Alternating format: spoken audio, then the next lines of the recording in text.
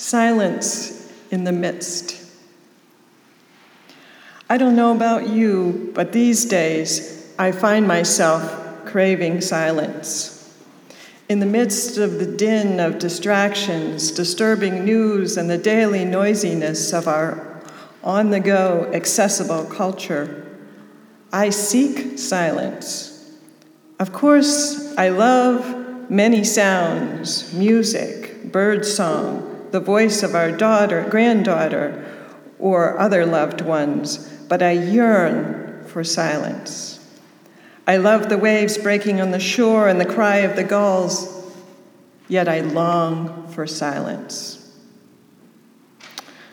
As the poet Wendell Berry says in another one of his Sabbath poems, the mind that comes to rest is tended in ways that it cannot intend. It seems that bringing the mind to rest is what I am seeking, and silence provides the space to do that. I need that quiet to help me make sense of things in a world that by design puts me in sensory overload. Although it seems quaint now, there was a time in my lifetime, and in most of yours, that Sunday, by design, was really set aside as a Sabbath. Even those who had no religious connection to the day of rest could benefit from a designated day when commerce was shut down. Banks and most businesses were closed, so people were inclined to slow down and do more quiet things at home. Now we are left to create our own boundaries around time. We must find ways to slow down despite the pressure to do otherwise, to bring our minds to rest.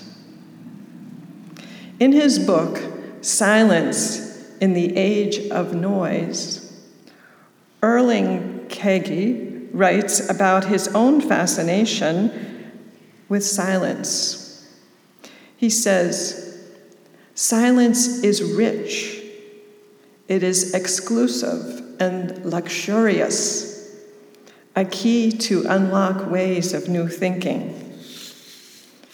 I don't regard it as a renunciation," he says, or something spiritual, but rather as a practical resource for living a richer life.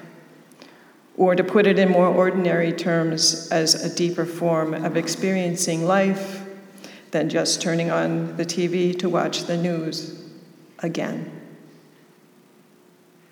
So I believe him when he says that silence can be a key to unlock new ways of thinking, as I have experienced it. Yet I struggle these days to find the stillness. I go through periodic news blackout periods when I don't read the paper, listen to the news, or check my all-too-accessible phone. These intentional periods help me gain some distance in an attempt to get back to my better self. I have begun to set limits around the radio when I'm in my car by myself, one of the few times when silence can be built into the day. Yet, oh, how tempting it is to turn on the radio, NPR for me, and then inevitably I hear something, one disturbing bit of news, and there I am, back into a sea of feelings, and all too often in my own reactivity, I might yell back at the radio. Not my best thinking mind. So what I'm referring to are the external circumstances for silence that Erling Kagi, who is a Norwegian author, who has spent his lifetime exploring extreme places in the world. So in his own way, he knows silence more deeply than the rest of us. In 1993, he walked to the South Pole solo in Antarctica. And he describes the continent to be the most profoundly silent of anywhere in the world. Just for a moment, let's pause and let our imaginations go to the South Pole.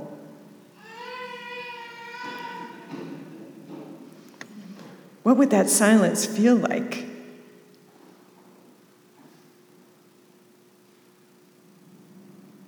What would it sound like? Would it be sensory deprivation? Would it be just weird? Or would it be just incredibly awe-inspiring?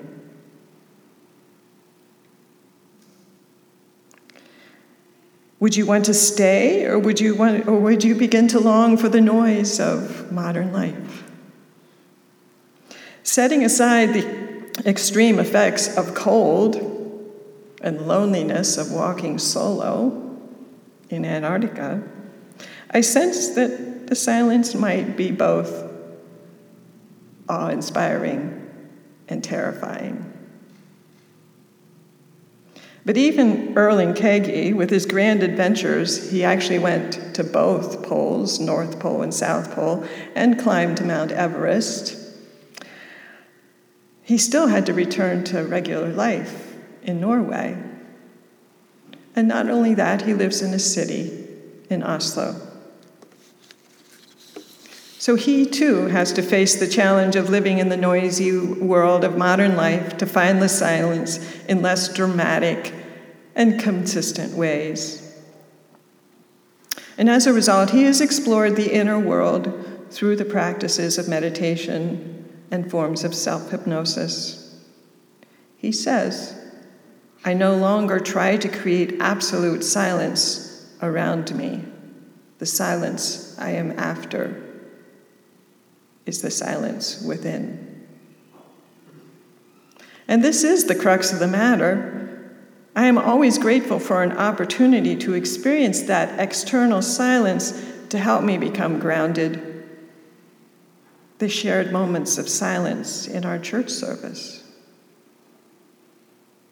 A quiet walk in the woods with a companion. The intentional practice of sitting meditation. They all play a part. And this church has long provided space for meditation and a place for people in the community, our own church community, and those from outside to come weekly and to practice meditation in Sangha, the Pali word for community in the language of the Buddha. In fact, for several years, we had two groups meeting, one on Sunday evening and one on Monday evening.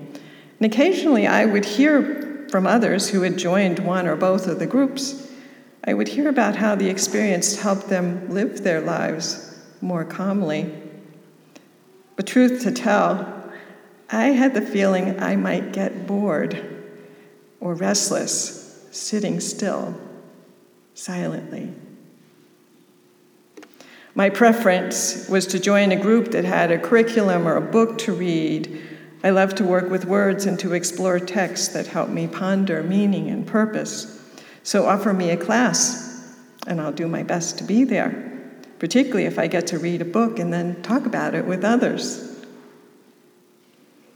This is still true for me, but when facing a scary medical diagnosis 5 years ago, I knew I had to start doing things differently to take care of myself. At that point, I joined the Sunday night meditation group, and soon after, I found myself going to the Monday night group. Instead of being bored, as I had feared, I discovered a whole new experience. I began to learn how to find the silence of myself, not only in the group, but more importantly, to become mindful in all the aspects of life. There are different forms of meditation that people may practice, and here at the UU Church, we have mindfulness meditation, so that's what I focus on. And one of the things I learned was that community stays with me, even when I'm not there sitting with them. And it comes with me when I travel.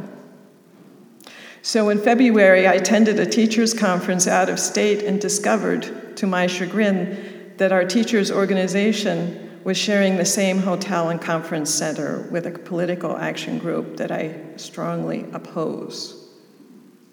In these days of polarized politics, that translated to extreme discomfort and distress. I found myself walking down hallways face to face with people who stood for policies and positions that I find unbearable. Any person wearing the telltale name tag and lanyards of that political group became the other. And I was lost in an overwhelming cascade of negative emotions, aversions, and reactivity.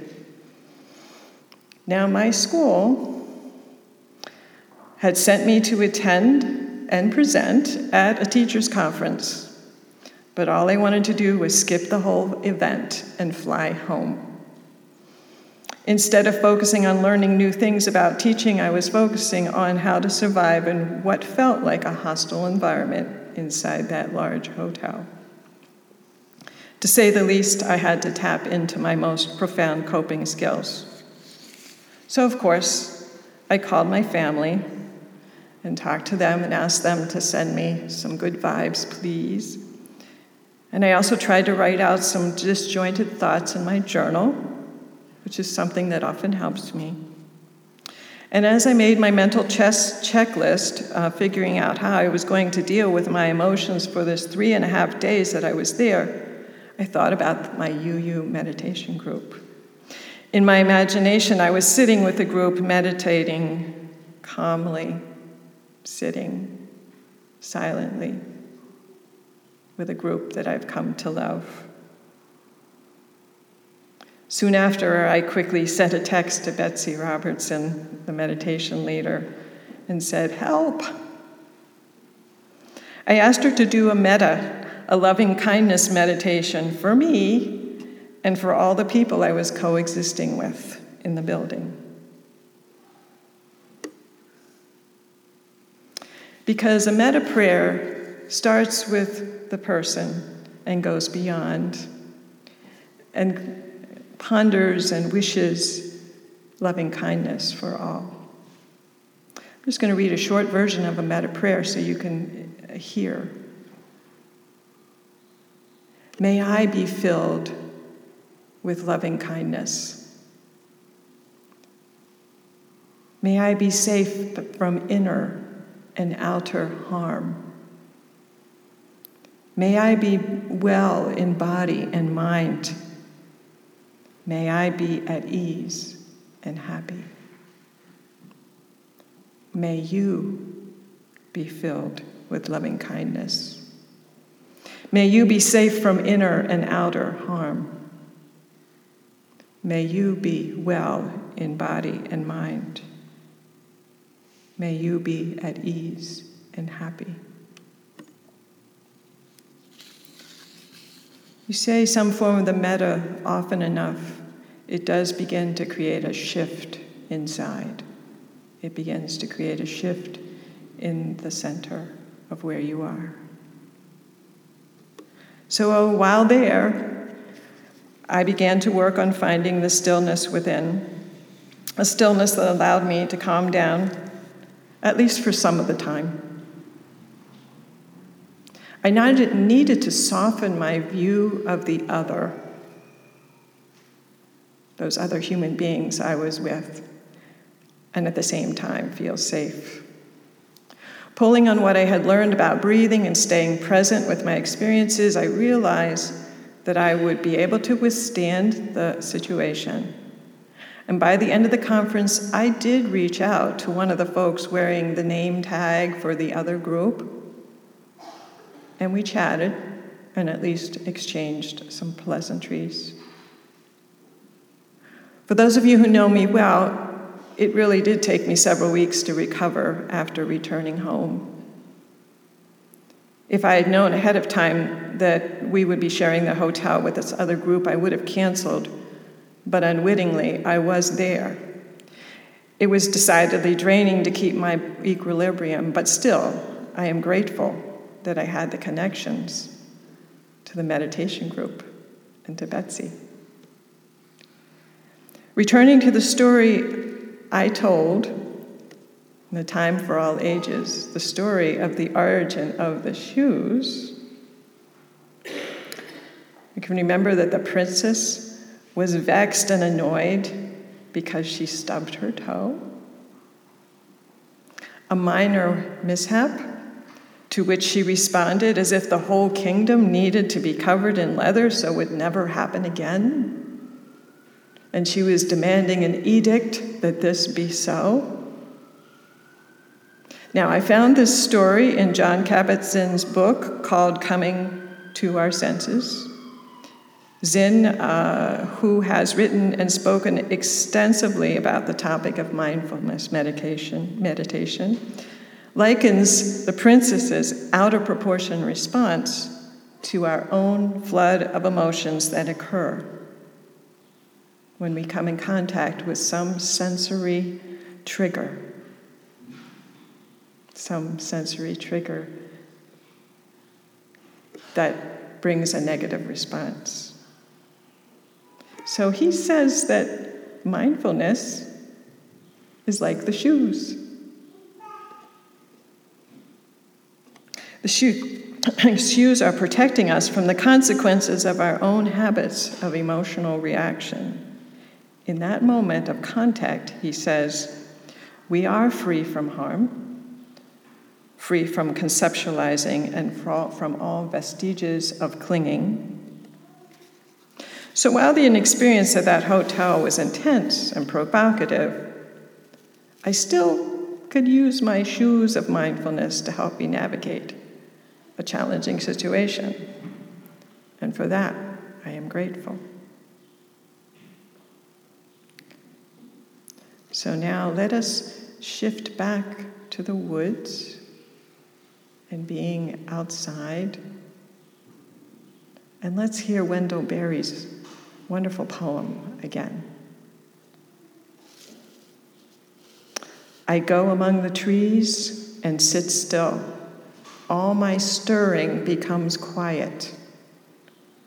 Around me like circles on water. My task lies in their places where I left them, asleep like cattle. Then what is afraid of me comes and lives a while in my sight. What it fears in me leaves me, and the fear of me leaves it. It sings, and I hear the song. Then what I am afraid of comes. I live for a while in its sight. What I fear in it leaves it, and the fear of it leaves me. It sings, and I hear its song. After days of labor, mute in my consternations, I hear my song at last, and I sing it. As we sing, the day turns. The trees move.